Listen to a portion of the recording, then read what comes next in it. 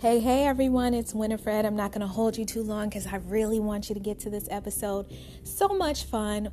Relationship coach, okay? Certified relationship coach. And he has his own podcast. He has books. He's just such an awesome being. He has a great voice and he hosts a heck of a room in the Clubhouse app. If you are on Clubhouse, check me out too. My name on there is Winifred Summer, and I will definitely have our special guest contact information so you can link up with him and listen and learn and love. Get your groove back if you lost it. But anyway, here comes the episode all about the drip, the juice, the sauce. Hey, enjoy.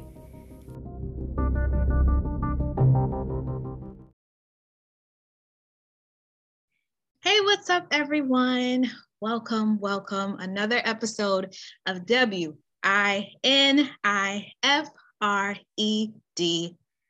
As always, I am excited to do an interview. And today I have somebody that does a lot of very interesting things. Mr. Lewis Morris, ladies and gentlemen, welcome. How are you doing, Winifred? Everything all right? I'm doing fantastic. Thank you for asking. And how are you? I'm doing well. Yeah, it's nice outside. I might go shoot some pool later. I always sucked at pool. I'm not good at it either, but I just enjoy it. Okay, cool. Yeah, it has nothing to do with that. I like the atmosphere of a pool hall. I feel like there's always some interesting characters there. Being the writer that I am, I'm always kind of like taking bits and pieces of people that I see and putting them in stories. In the pool hall, man, you'll see some some interesting people working there and just there having a good old time. So it's been a while since I played pool, but anyway, let's get right to it. So how do you introduce yourself to people? Because you do a couple different things, you have some different things going on. So if you were to walk into a networking event and somebody passes you the mic, you would say, "Hi, my name is Lewis Morris, and I am a relationship coach. I'm the relationship rescuer for couples and the Get Your Groove Back facilitator for singles. My goal and desire is to be the relationship Les Brown. That's the goal." Yeah, is that concise enough for you? Yeah, because that is the goal. Yes. That's heavy, and I love that. So for those of my listeners, because I have some listeners that are really young, who may not know who Les Brown is. So can you kind of explain why you selected Les Brown? Okay, Les Brown, first of all, I grew up in Newark, New Jersey. If you know, it's the ghetto, right? And ghetto just means where, a place where poor people live. It's not black or white. I have white people there, Puerto Rican people. But that's the ghetto. Newark, New Jersey is the ghetto. So this is where I was born and raised. So most of the examples that I saw was like, drug dealers, pimps, robbery guys, those were the people that, that I looked up to in the neighborhood, So, but every Saturday, Les Brown would come on PBS. And he was a black guy with a beard, mine started coming in when I was like 15. So he was a black guy with a beard, and he would be on these stages, and he would be telling these stories about, how he wanted to, buy his mom a house, and how he wanted to help people motivate themselves and stuff like this. And I would watch him, every Saturday, and, I was really impressed by, his presence and the way he presented himself to people, and the way the audience was hanging on his every word, but he's a motivational speaker. He's an inspirational guy. My thing is relationships, because people, been asking me about that stuff since I was 13. That's my mantra. I want to be the relationship Les Brown. I want to be that guy. I'm on the stage, and I'm talking to couples and singles and telling them how to get tight, in the relationship arena and like that. So that's why, and if you go to, Les Brown, he's older, but you can find, all you got to do is Google Les Brown. You'll see all kind of talks and books, and, he's still working. It's just that, he's not, he's my age or a little bit older than me. Thank you. Thank you for breaking that down. It's funny because he was recently on The Breakfast Club. For anybody who listens to them or watches them, I watch them on YouTube sometimes. Yeah, and I had, when I saw the face, I was like, that guy looks kind of familiar. The name was like, I feel like I should know who he is. And when he began to speak and kind of talk about, some of the history, I was like, okay, I definitely know who that is. So, okay, well, thank you. So while you were speaking, and hopefully I didn't get this wrong, did you say people were coming to you about relationships at 13? Yep. So how? Listen, it's a gift. God has given me a gift. I didn't know it then, you know what I'm saying? But, at some point in my life, I had to accept it, you know what I'm saying? Because at 13, mainly at 13, it was just like peers, people that were around my age, maybe a couple of years older, 15, 16, but they would ask me, simple questions like, my boyfriend doesn't spend enough time with me. How can I get him to spend more time with me?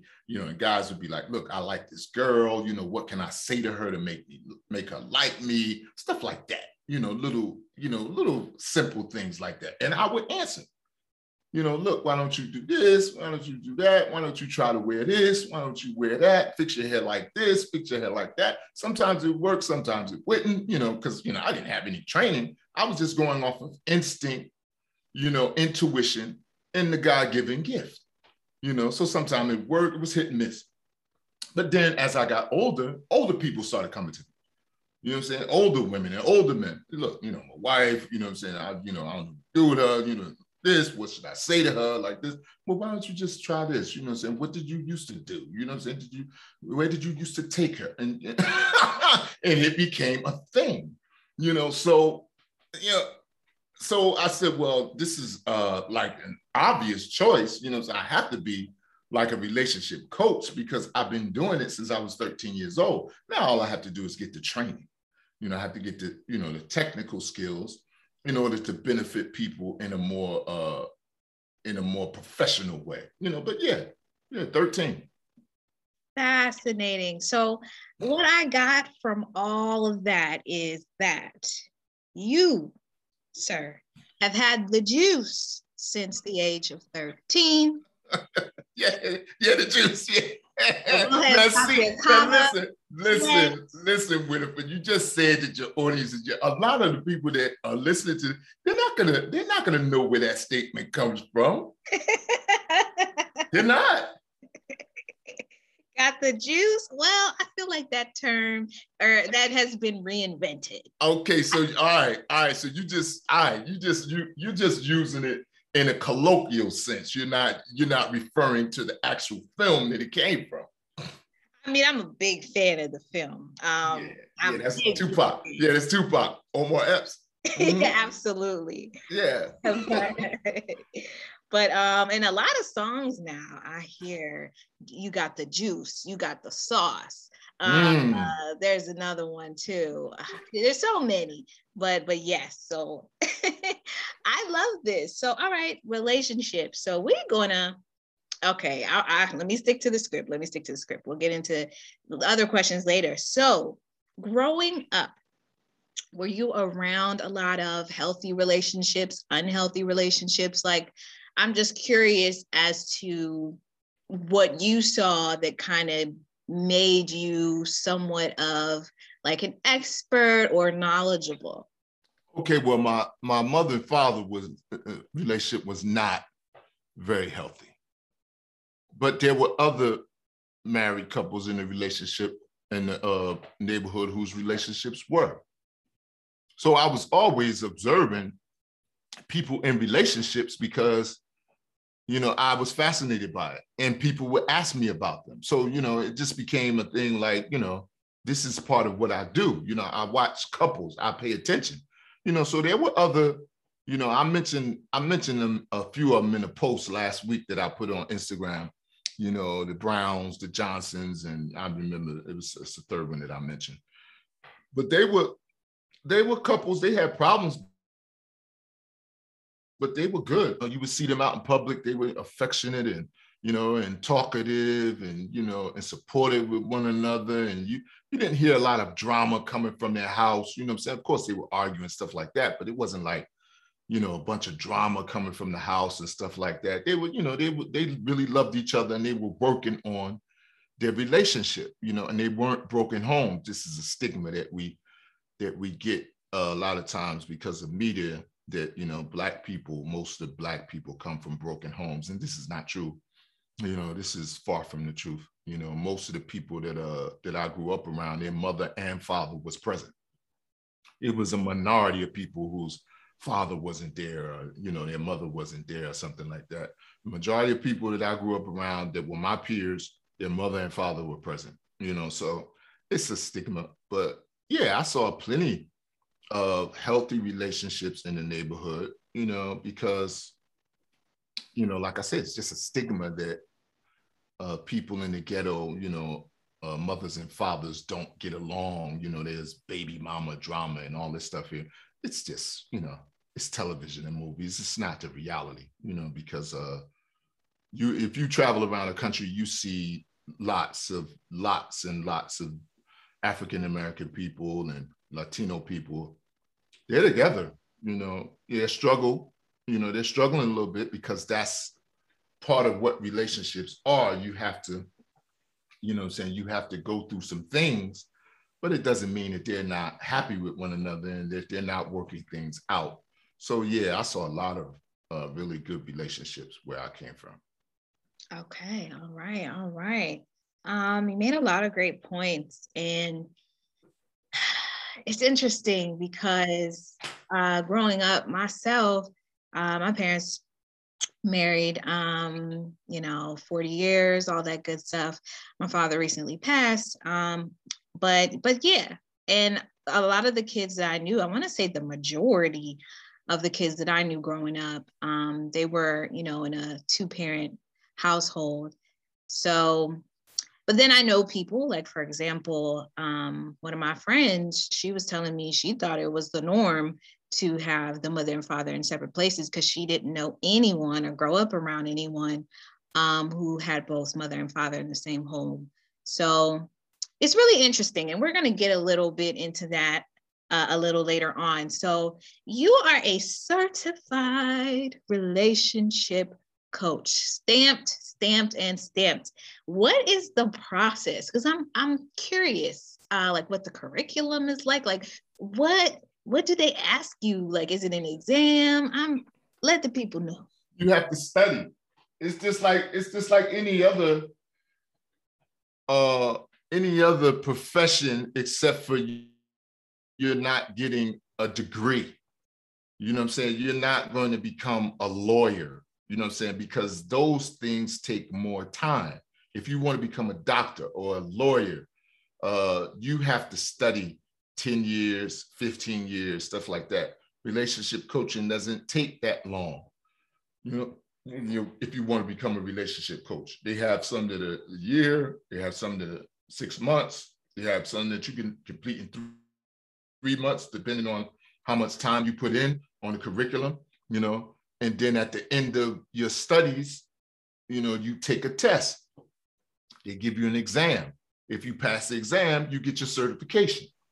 You know, so this was the process that I went through, you know what I'm saying? And it's not a necessity that you be certified, but it's better that you be certified so that you can let the people know that you've gone through some training in order to help them. You know, so that's the process. It's just like going to school. You study, you know, they teach you how to take questions. They give you modules. Most of it is like video stuff. You can actually go to the school now, you know what I'm saying? But you can do it online as well. Most of it is modules where you study and they tell you how to ask certain questions and how to read between the lines and, you know what I'm saying, how to get people to open up and, It's just, and then at the end of it, you take an exam, you pass, you get your certification. So yeah, it's beautiful. Yeah, I love it. Okay, great. Because what I was thinking of is that, every relationship is different. So that's why I was like, well, how do they teach you? But now it makes sense when you were saying, they teach you how to read between the lines. They teach you how to open up, get information out of people. So now I can kind of see, whereas before I was just like, well, how are they going to teach you how to deal with everybody's relationship? But it's not necessarily about that. I guess it's more so the communication of each person, and kind of like having a general understanding, I guess, of people, maybe human nature, and how that ties into relationships and lifestyle. So very, very fascinating stuff. Okay. Well, there's a lot of people in these streets, right? Okay, I don't know what's coming, but let me get ready. All right, go ahead. There are a lot of people in these streets telling people what they should be doing and should not be doing in their relationship. And those people who are standing, as the experts, and with whatever training they may have had, but they themselves are not in a relationship at all. Okay. And not even just that, they've had horrible, I had to make the extra sound, horrible relationships. And it's just kind of like, But I've heard people say that sometimes those are the best people to listen to, because they understand, I guess, firsthand the things that can make a relationship fail. And also they can kind of speak to, I guess, the different side of things. Whereas some people say, well, you need to get a coach who has what you want, because they're going to know how to get it and how to maintain it. How do you feel about that? Like, if you were going to, of course you wouldn't, or maybe you would, if you were going to a relationship coach and they themselves have had like 5 failed marriages and everybody hates them, would you be like, maybe I shouldn't listen to this person? Or is it not even about that? I got my popcorn. Let's go. Okay, listen, that's subjective. It depends on what the person that's seeking the coaching is comfortable with. Now, I'm going to give you an example. I'm going to give you a basketball analogy. All right, so I don't know if your audience knows about the Chicago Bulls, Michael Jordan, Scottie Pippen, Phil Jackson, like this. If you don't, then, Google them, it's easy.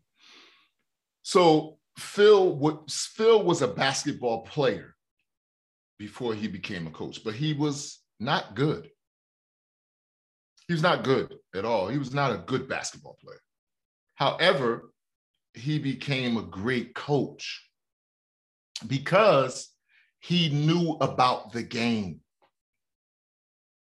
He knew about the game. He didn't know about playing the game at a high level, because he didn't play the game at a high level, but he knew about the game. So if a coach, I'm talking about a relationship coach now, I'm transitioning, knows about the game, and they can articulate to the potential client what they are going to do for them to change their relationship game and make it better, and that resonates with the person who's seeking the help, no problem. It's all on the individual. It's up to the individual as to whether what that person is saying resonates with them. Because Michael Jordan knew that Phil Jackson wasn't a great player. He did his homework, but he also understood, once he started to listen to Phil as far as his knowledge of the game and his direction towards winning, he listened to Phil. He followed Phil. He did what Phil said because it resonated with him. He didn't care that he wasn't a great player. It didn't matter. You know what I'm saying? He had what he needed Phil had what Michael needed in order to become a champion. That's all he was concerned about at that point. So I use that analogy for the relationship coach. If the person or couple who's seeking the help, what the coach is saying to them, what they, if it resonates with those people, then that's what's important. That's the short answer. Wow. Wow. That was powerful. I like how you gave us that analogy, that setup. And it's interesting. I, for one, learned something new today. I didn't know, and please, nobody come for me. I didn't know Phil Jackson was like a bad player, or I really didn't know anything about him. I just knew he was a coach and all the fantastic things he had done through coaching. So he wasn't a great player. He was on a great team. He was on a great team. He played for the Knicks, right? But he wasn't a great player. He was just like a regular guy, you know. And Michael Jordan knew that.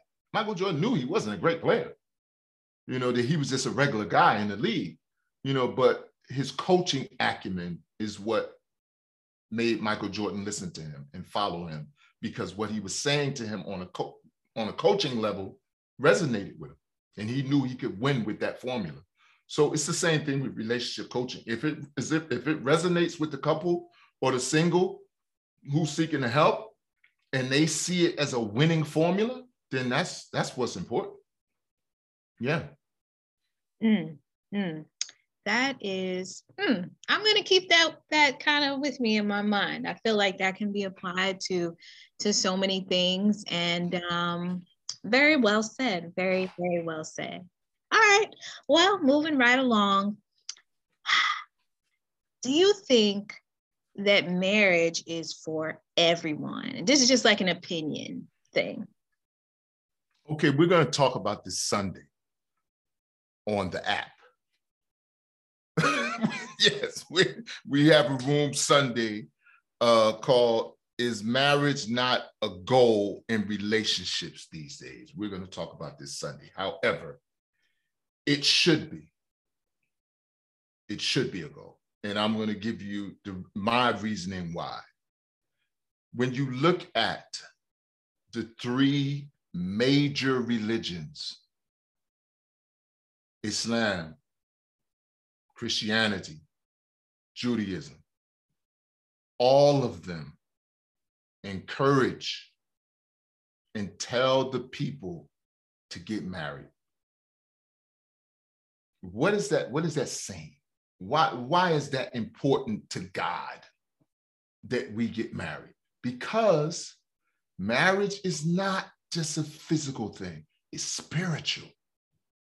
It has a level of spirituality to it. Why do you think that people do it in a church or in a synagogue or in a mosque, or they get a justice of the peace who will make religious statements at the ceremony? Why? It's a spiritual thing. It's not just physical. So, of course, it's important. However, it has been reduced nowadays to a financial thing, a business arrangement. You know, and this, I don't know where this came from. I don't know, and I don't want to know the origin of it. I really don't. But that is not the case. Now, understand something. Some people do make business arrangements in their marriage, like the Clintons, like Bill and Hillary. They made a business arrangement. That's what their marriage was. It was a business arrangement. That's what it was. So I get that, but I don't promote that. You know what I'm saying? I get it, but I don't promote it. You ever seen that movie Hitch? Yes. Okay. So the guy comes to Hitch in the restaurant. He wants to get with the girl. Now Hitch is thinking that he wants to be with the girl in a serious, substantial relationship long term. But the guy comes in and he's like, look, you know, I just want to sleep with her. You know, so I just want to have sex with her. So then Hitch tells the guy, he said, look, you know, I think somebody gave you some bad information, you know, because that's not what I do. You know what I'm saying? That's not what I do. You know what I'm saying? So what I'm saying that to let people understand that I am not one who talks badly about marriage. Marriage is because it is not just about money. It is not just about the physical. It has a spiritual element to it that has been lost by many of us. Many of us have lost the fact that being married makes our connection to God greater. It does. Matter of fact, there's a tradition that says marriage is half of the religion. It's half of it. The other half is just doing whatever, praying, studying, and, you know, being a good, you know, having good character. But half of the religion is getting married. So I don't understand where this came from. You know what I'm saying? Where people are looking at marriage in that way. But we're gonna deal with it with some length on Sunday. So if you want to stop by for that, I would love to have you. That sounds amazing, amazing. And we actually connected because I like to, I guess, let people know where I find these amazing guests. So actually on Clubhouse, which I recently joined, I want to say about August, so it's not really recent anymore, I guess, that it's October, but it was finally open to the Android users. So I hopped on, found some great people. Lewis Morris is one of them, and boom, here we are. And you have some great rooms with some great people, some great conversations going on. So I definitely encourage people to check you out on Clubhouse if you are on Clubhouse. When I post this episode, I'll put, you know, the link to your website, social media, and all that good stuff so people can connect with you, follow you, use your services, things like that. But like, yes, definitely good to know. And you said something that's so key. You know, so many people have gotten lost in, you know, the idea of a wedding, a big show, a big dress, or, you know, me and my boys looking fresh in the pictures and the this and the that. And they're not necessarily thinking about the marriage. Like, I know people who are married who did not go to premarital counseling. It was just not even a thing. They just, hey, went and did it. I know people who just don't have marriage as a goal at all. In fact, you know, it's something that they don't ever think that they want to do, or they say, oh, well, maybe when I'm done living my life and I'm like at a certain age and I know that I am, you know, I have slowed down, then I'll do it. Because the chances of me, I guess, whether it's being faithful or I guess being in a place where they can just be happy with one person, you know, that's probably greater towards, I guess, the later years. So there's so many different things that I think the media has portrayed, things that we just see, I guess, out here, even in the streets, things that are, it's just so much. It's just so much to where when I see certain things on television, you know, I'm like, I can't watch this, or certain YouTube shows. I ain't gonna out anyone, but people will kind of be like, oh my gosh, did you see this this video, this married couple wilding out? There's shows like Married at First Sight. There's Family or Fiance, where it's like this battle, and it's just like at the end the couple has to decide, are they going to get married because their families hate each other, and the monster-in-law. And it's just so many things that have kind of polluted, I guess, the idea of marriage. So I'm glad that you said that. The people are lost. What are we gonna do with these lost sheep? No, it's just a matter of people thinking that they're thinking about the marriage ending before they get married. In a lot of cases, that's what it is. People are thinking about the marriage ending before they get married. So they say, I'm not going to get married. Because then they start thinking about money. and having to pay alimony, or, and child support, and all of these. They start thinking about things outside of the marriage before they get married. But if you work on the marriage, if the two people have love for one another, and they have chemistry, and they have things in common, and they have goals and ambitions that are similar, not the same, but similar, okay, then you can work together.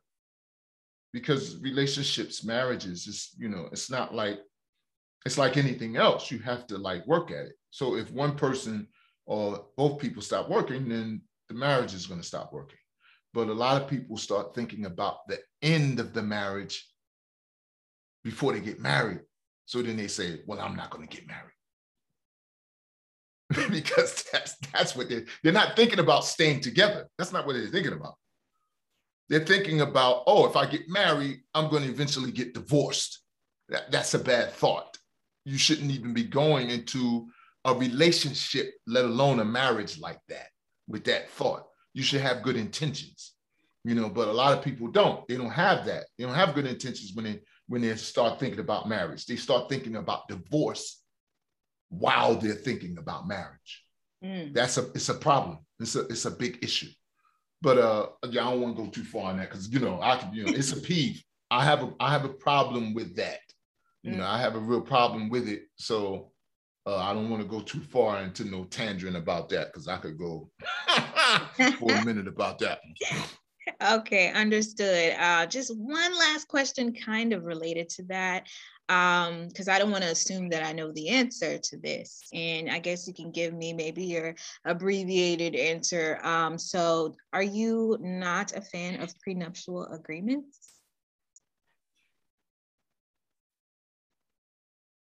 No. Okay. Okay, well, why would you need that? Okay, let's look at it like this. And this is I'm looking at it from a relationship coach insight. So don't look at it like I'm making a blanket statement that everybody has to conform to. This is not what I'm saying. I'm looking at it from a relationship coach perspective. If two people decide, and again, I'm gonna go back to the spiritual aspect of marriage, right? Based on the three major religions, there are rules. There are rules. And there are rules also for marital discord, the way that they should be handled, right? So if you follow those rules and you still find that you two can't be together, right? There's a verse that says that he, meaning God, has created for you mates so that you might find tranquility with one another. And he's placed between you love, affection, and mercy. So if you have these things with this person, even if the marriage has to end, right? Why can't you still practice mercy with the other person that you once loved, even if you don't love them anymore, right? You did love them. Why can't you still be merciful with this person? Where's the harm in that? How is that going to diminish you? It's not. So when it comes to the money issue, the property issue, if both people have that in their heart for the other person, that can be negotiated. When the marriage ends, it can. They can sit down and have a civil conversation, agree that they're not, and say, look, this is what we're going to do as far as the money is concerned. And many people have done it. It's not like it's foreign. Many people have done that, where they split and it was amicable.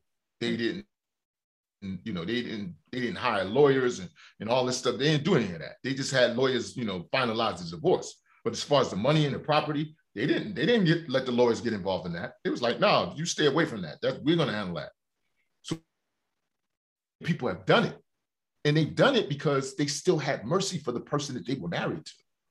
So I get it, what I'm saying, but I'm not a proponent of it. These things can be worked out if the people remain civil. You don't have to love the person anymore. Maybe maybe there was some infidelity. Maybe something happened that was very displeasing and distasteful, but it doesn't mean that you have to become animalistic or vengeful, where you have to seek revenge. It doesn't have to come to that. It doesn't. But many people let it come to that because they're just angry and they don't want to let that anger go. And it's a bad thing. It's just a bad thing. Now, I'm not, people who do it, that's fine. I'm just saying that I'm not a proponent of premarital agreements because, again, you're thinking about the marriage ending before you even get married. Mm-hmm. Understood. And what you said was just so beautiful. That's the way, like you said, have mercy for the situation. Have love in your heart. You don't have to be in love with them, but to care, to be civil. These are all just wonderful things that everyone should have. And, I hear the violins and I'm like, that is beautiful. But then I know those people who are not civil, who are savage, who don't want a person to have not one red cent. They're like, all my life I had to fight. You're not getting nothing off of me. Okay, well, how did it get to that point? That's the question. How and why did it get to that point? To where the people became nasty with one another. How did it get there? So this is that's what I'm saying. This is part of my job, right? So there are ways where you can actually pull that back before you decide to get divorced. Now you might still decide to get divorced, but there are ways where you can get rid of that anger before you decide to get divorced. Mm-hmm. So that way, the divorce is more amicable. It's more peaceful. It's not about vengeance. It's not about harshness. It's not. It doesn't go into that area. But there are reasons, because we're emotional creatures, and sometimes we let our emotions get the best of us. And anger is a very strong emotion. And sometimes we just let it overtake us to where we want to hurt the other person now.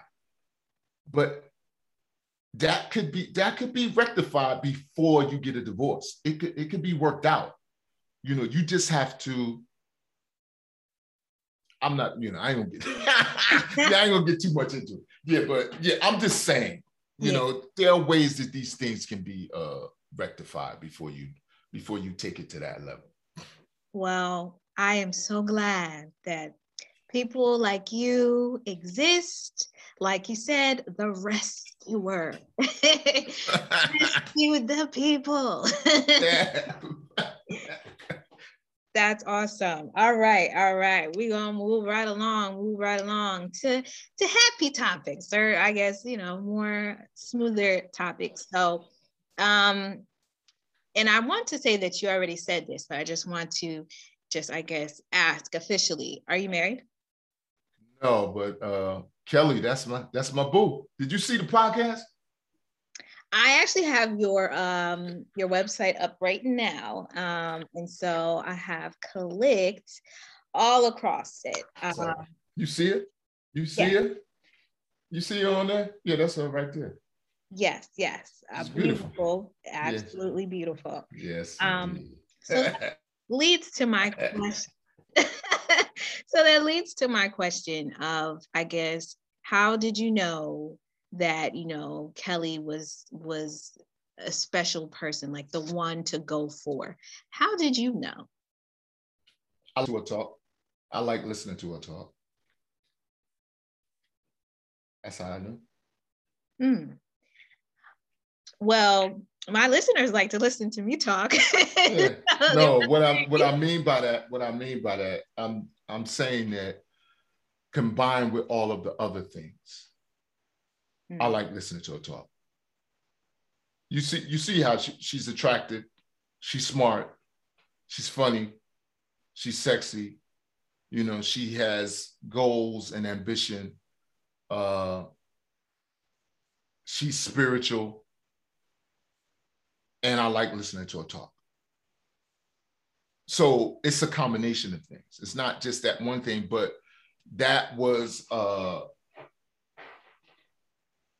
that became more of the clincher for me, Mm-hmm. because I just enjoy listening to her talk, because she's always giving me these nuggets, these things that I can go with in order to become better myself. Now, of course, she does her share of, woman stuff.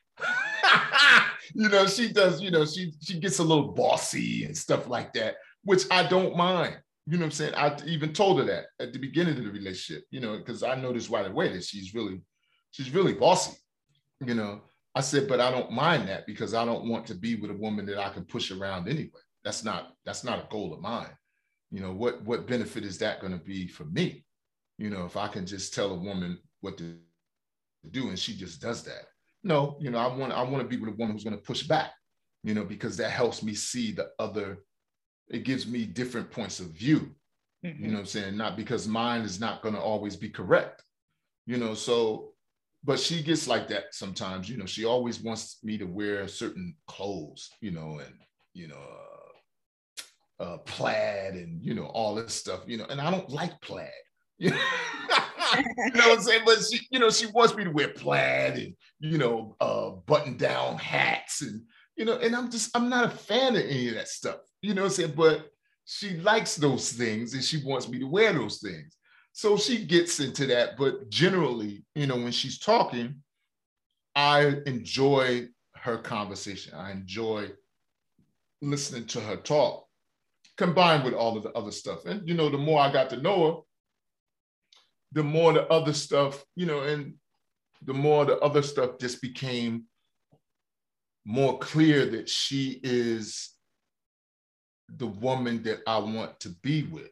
You know what I'm saying? Because she brings so much to the table, and yeah, she's fabulous. That's beautiful, beautiful, beautiful. I love that. I've never heard somebody say that. I like to listen to them talk. So that's why I was kind of prying a little bit, but that is absolutely beautiful. Shout out to Kelly. And you mentioned the podcast. So go ahead and plug your podcast since we're on the subject. Where can The Heart Matters. Yeah, I started in 2016, because I wanted to be I wanted to interview people. I wanted to, I used to practice when I was a kid interviewing people, because I always wanted to do that. So I started the podcast. I started on Anchor, and I was interviewing people on my phone.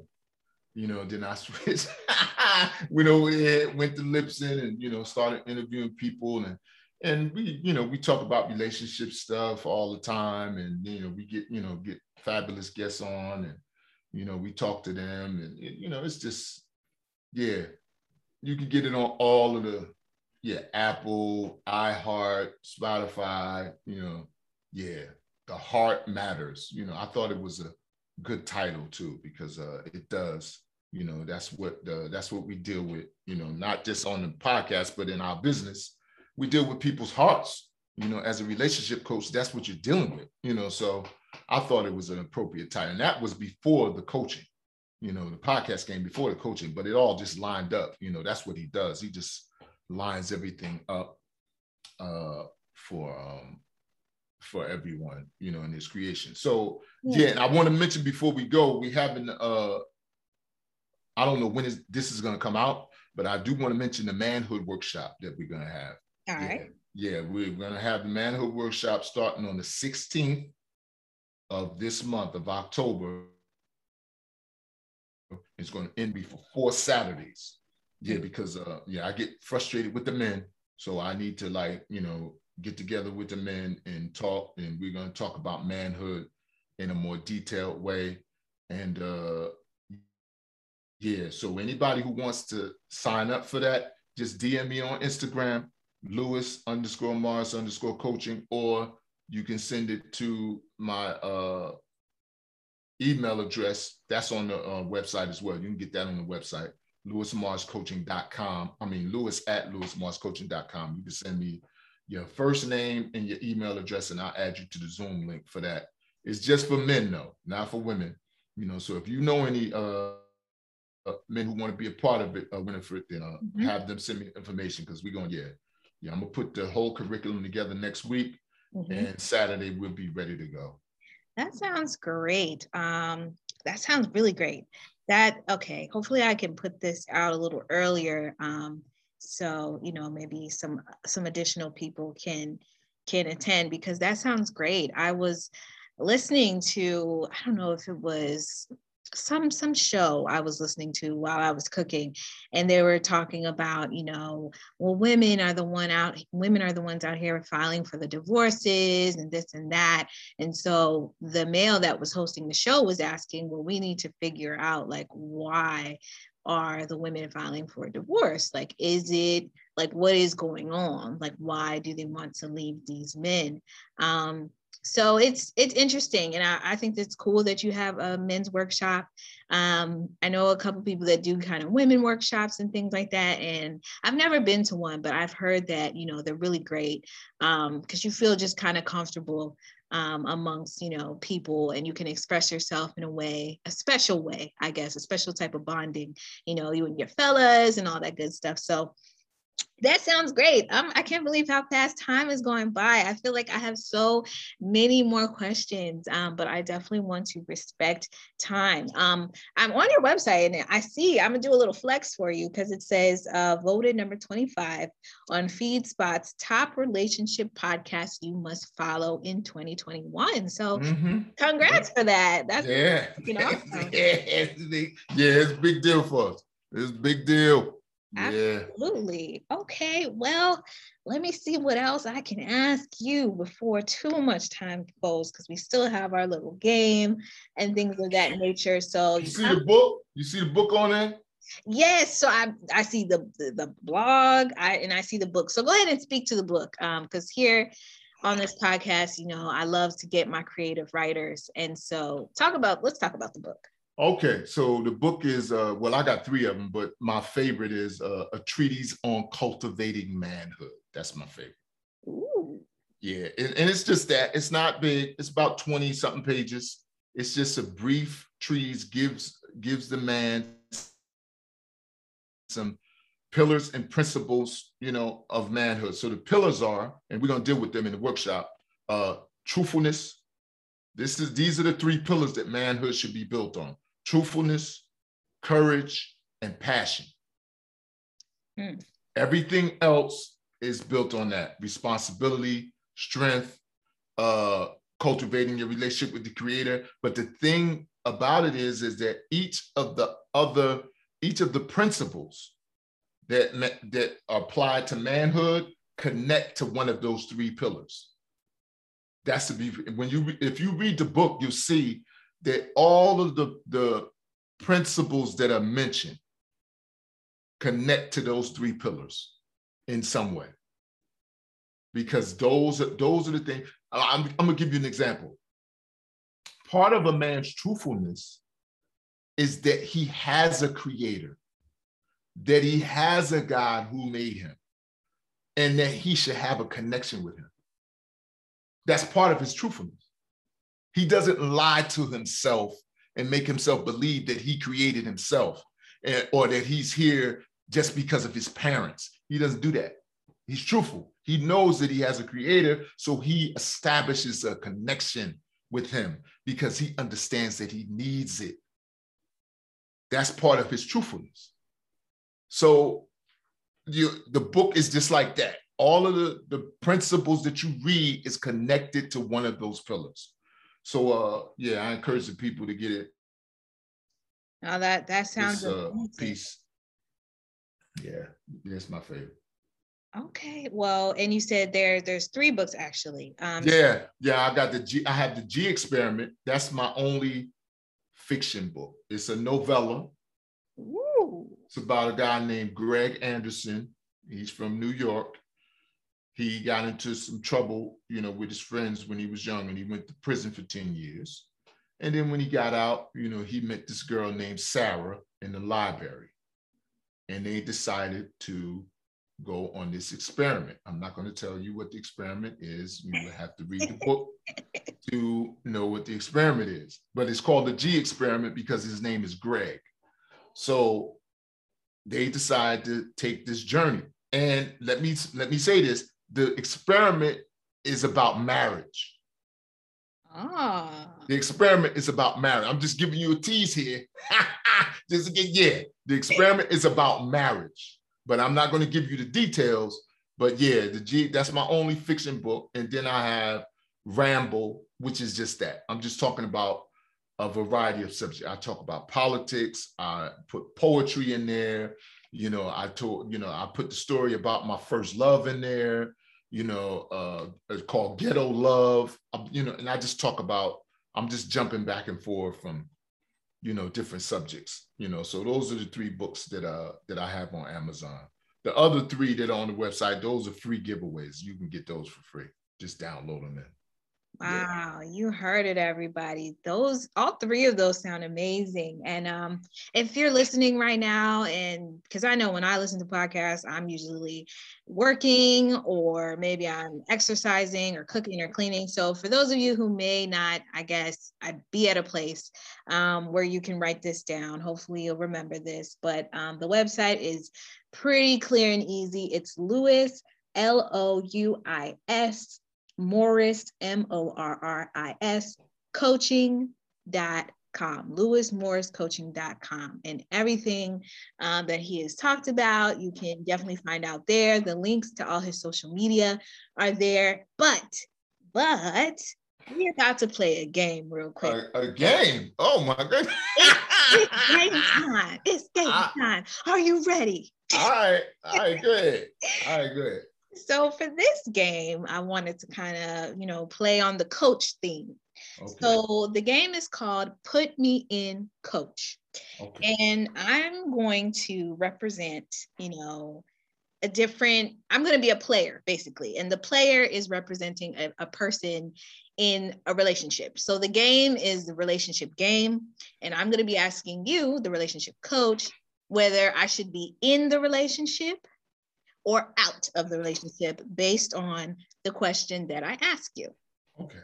Now, this might be hard because I know that there's so many details that factor into whether or not a person should stay or leave somebody. But for the sake of the game, this is just fun and quick. Just try your best, I guess, to give me an answer just based off what I say, if you can. And if you can't, then I'm just going to, I don't know what I'm going to do. All right. Are you ready to play? Put me in, coach. I'm ready. Yeah. All right. Hey, coach. My boyfriend cheated on me for the first time. Should I be in the game or out the game? Okay. All right. Now, I'm going to give you my personal opinion, which I don't, you don't have to take it. For me, that's an irreconcilable difference. And I'm going to tell you why. All right. I could never fully trust the person again. I can never fully trust the person again. And I'm going to give you an example. If the person starts to be late for appointments that we have together, I'm going to immediately start thinking, well, maybe she's seeing somebody else again. For me, that's a bad thought because I like tranquility in a relationship. I like peace. You know, I like peace in my life generally, but in a relationship specifically. So for me, no. But if you want to work it out with the individual, if you feel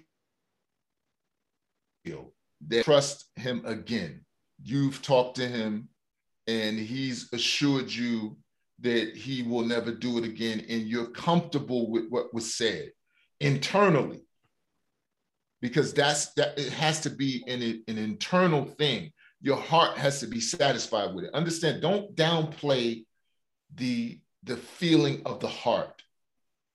If you feel in your heart that he's being truthful, that he's being honest, that he feels remorse, that he's repentant, and he's not going to do that anymore, and you want to stay with him, then you should stay with him.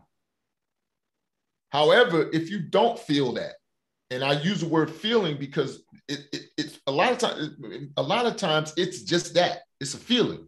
If you feel that he wasn't authentic in saying that he wasn't going to do that anymore, then maybe you shouldn't be in a relationship anymore, because that becomes problematic for a couple of reasons. One, he could bring something to you that he got from somebody else that could be a danger to you. Mm-hmm. Just that alone might be enough. But what I'm saying is that you have to go with your intuition in this particular case and make the decision that you feel is best for you. Now, I'll help you with it. You know, I can help you. You know what I'm saying? But I can't make the decision for you. You understand? That's not a coach's job. The coach's job is to lead the person to the decision that they feel is best for them. That's a coach's job. Very interesting. I have this little voice in the back of my head that's like, but what about forgiveness? Like, so you could never, ever, ever, ever, ever, ever, ever take that person back. I could forgive the person. I forgave the woman who cheated on me in 2018, whenever the hell that was. I don't even remember when it was. Mm-hmm. I forgave her, but I mentioned that to her at the beginning of the relationship, because this is part of what I do as not just as a relationship coach, but as a man. I have clear boundaries that I have defined for myself. There are things that I'm not going to tolerate. And everyone should have that, by the way. That's not, everyone should have that. The man should have that. The woman should have that. There should be clear relationship requirements. There should be clear boundaries in a relationship, things that you will not tolerate from the other person. Things that you must have from the other person. There should be that. If a person doesn't have those things, you need to get those things. One of those for me is you can never cheat on me. You can't do that. If you do that, then we're not going to be together anymore. Now, it doesn't matter, because I love the woman, you know, but when she did that, I had to stick to my boundary, and I had to do what Usher said. You know, I just had to let it burn. You gotta let it burn. Sometimes you have to do that. When people violate the boundaries that you've set for yourself, you cannot let love get in the way of that. Because if you do, then they will start to think instinctively that you're a doormat, that they can push the envelope now with you. No, that's not the case. You can't do that with me. Wow. So, I'm going to get back to the game. I'm sorry. My listeners probably are like, okay, ask these questions, Winifred. I feel it in my spirit. All right. So, so do you have the same standards So basically you say, all right, she cannot cheat on me ever. So does that also go for you as well? Or does she have to say that is her? I'm never gonna do that. Okay, I'm gonna give you a brief synopsis of why this is the case for me. I found out that my father was cheating on my mother when I was 12. But it's not the fact that I found out, it's the way that I found out. My mother asked me to walk her somewhere. We went to this building, just the short version. We went to if you want to read it, I think I put it in the book Ramble. I think it's in there. I'm not sure. I think it is though. But we walked up to this building. We knocked on this door of this woman that I knew in the neighborhood, and my father answered the door. This is where he was staying those nights where he wasn't home. He was staying with this woman instead of being home with my mother. That's how I found out that my father was cheating. Now, because I saw the reaction that my mother had, and it really devastated her, because I was there, I was present, and I saw it. Seeing is better than being told. I made a vow to myself, I was 12 years old, that I would never cheat on a woman, and I never have. I've never cheated on a woman. I told my girlfriend when I was 13, I said, listen, don't worry about it. I'm never going to cheat on you. I said, but if you cheat on me, we're done. That has always been my position. I don't do that, and you cannot do that to me. Wow. Wow, that is heavy. I need to get some sound effects around here. Some round of applause. I'm just saying. Listen, I'm just saying. And my niece said that the reason you took that position at such a young age is because you saw how it affected your mother. Nobody told you. You didn't hear it around the neighborhood. You were there, and you saw how it affected your mother. And I adored my mother. You know what I'm saying? So when I saw that, that's why I took that position. You know, so yeah, that's my reasoning. Wowzer. All right. Wow. Thank you for sharing that with us. All right. So just a couple more and then we're going to wrap this up. All right. So, Coach, I have the opportunity of a lifetime, and my significant other is not happy and tells me that I need to choose. What should I do? Should I stay in the game or should I be up out? Okay, what is the opportunity? I didn't think that far into the game. All right, let's just say I have an opportunity to be a actress in a big Hollywood picture, and I need to go to California, but his job is in New York, and he ain't moving, and he's not for a long distance. Okay. All right. I would have to ask a bunch of questions. I would have to ask him questions and you. I really would. That would be a couple session, because I would have to get both sides of this in order to understand the dynamic. Why doesn't he want you to do it? Why doesn't he want to move?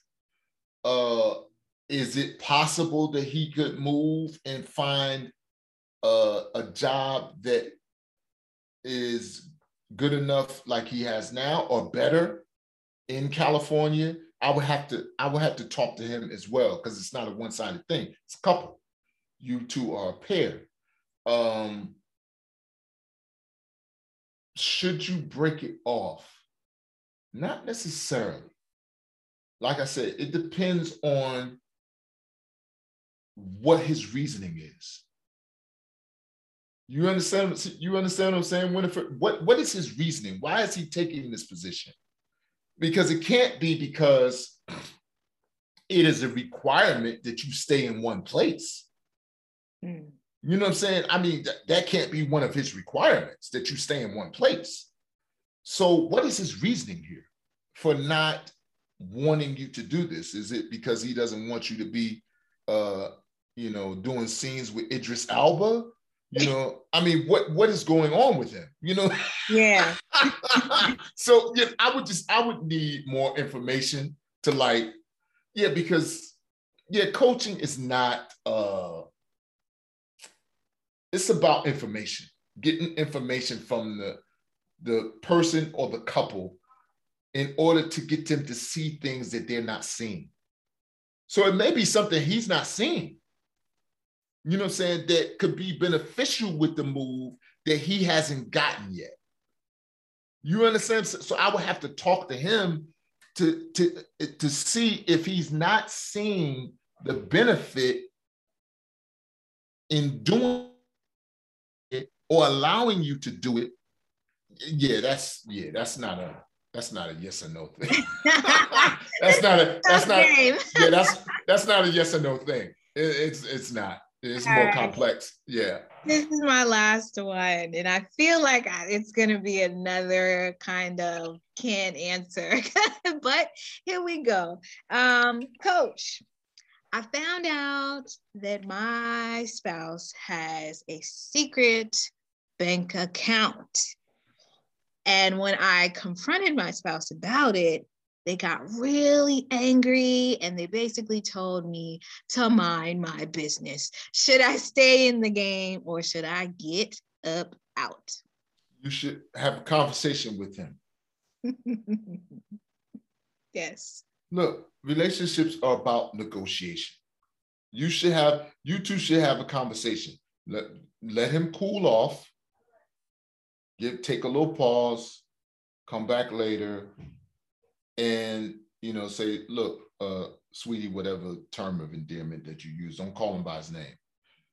Hey, baby, I've noticed you got a little angry, when I asked you the question before, but I would like, I need to talk to you about this. Do you think we could sit down and talk about this a little later, such a time? And then, if he's a rational individual, he'll say yes. And then when you sit down, the first question that you should ask is, why do you have the secret bank account? What is the purpose of it? Because that's what you need to know. You don't need to know how much money's in it, why you're not getting any of the money. You don't need to know that. Is he taking care of you? Is he providing for you the way he should? Is he taking care of the kids? Is he taking care of the house? Are the bills being paid? Now, if those things aren't being taken care of and he has a separate bank account, that's a whole nother conversation. But if he has a secret bank account and he's taking care of everything that he's supposed to take care of financially, you don't need to know all that. You just need to know why he needs a separate bank account. So that's it. That's all you need to know. In this scenario, which is a very vague scenario, she asked him and his response was, mind your business. So that is all he's willing to give as an answer. Okay, but no, he can't. No, this is my point. Relationships is about negotiation. If he is a rational human being, he will understand that the relationship is just that, right? It is a relationship. It's like you two are on a ship and you're sailing through life together. So that means when the waters get rocky, and this is a rocky moment, it's not really rocky, but there's some turbulence. You have to navigate that ship together. It's not you're not playing tennis here. This isn't golf. You know what I'm saying? This is a team thing now. So he can't literally, he can't do that. He can't say mind your business because that is your business. That's part of your business too, because you two are a team. Now, if he was playing golf, then that's none of your business because you're not a team. You know what I'm saying? But you're a team now. You're in a relationship. No, this is a question that he has to answer. You see what I'm saying? Why do you have a separate bank account that is secret? Now, it doesn't, if he has a separate bank account, that's fine. But why do you have a secret bank account? What is the purpose of that? Tell it. You see what I'm saying? Because it's a partnership. Because if there is some shadiness going on, if there's some illegal activity going on. I'm not saying this is the case, but if it is, and that comes back to bite him, which it usually does, bite you. He's not going to be the only one that gets bitten. You're going to get bit too. So it affects you. You need to know. You understand what I'm saying? A relationship's not like that. Certain things need to be shared between both people. Now look, I don't want you coming to the bathroom. I even told Kelly that. Don't come to the bathroom. I don't want you coming in there while I'm sitting on the boat. There's certain things I want to keep to myself. Now, although, you see me naked and everything like that, no problem. I just don't want you in the bathroom with me when I'm sitting on the boat. I don't want that. Don't come in there unless it's an absolute emergency. You have to get in there. But other than that, just walking in the bathroom while I'm sitting, I'm not interested. I want to use the bathroom by myself. Mm-hmm. But other things like that, no, you have to share that with your partner. That's important. So it depends on what the bank account is for, whether or not you're going to walk away from the relationship. Because if he's doing some illegal activity and you don't know about it, that is going to be a problem for you and the family. That's not just his problem. That's your problem now. Well said. Well said. Well said. Well, ladies and gentlemen, we're gonna cut the thing right there. That was fun. See, this is like a nice, good taste of the rooms on Clubhouse. Because man, like if you're enjoying this podcast episode, I strongly encourage you, if you are on Clubhouse, to make sure that you are joining into Lewis Morris rooms and supporting everything he has going on. Again, the website, I will have the link to the website, all the other links to the LinkedIn, to the Twitter, to the podcast, to the YouTube, to the blog, to the Instagram, to the Facebook, to the Pinterest, okay? Everything. We gotta keep it moving. Listen, I'm trying to be the relationship Les Brown. You are doing the daggone thing. Salute to you for helping to rescue those who need these services. Thank you for your mission, for your message, for your work. Thank you for blessing this podcast today. It is Saturday while we are recording, so thank you for taking this time to sit and talk with me. I greatly appreciate it. Thank you for just being awesome. And I'm pretty sure a lot of people will, gain a lot from this episode and be inspired and, look at their relationships in a new and amazing way and just check out all the great things you have going on. So again, thank you from me, from my listeners. And we're going to go ahead and end the podcast episode here. All right, thanks. I appreciate it, Winfred. I really do. Thanks for having me on. No problem.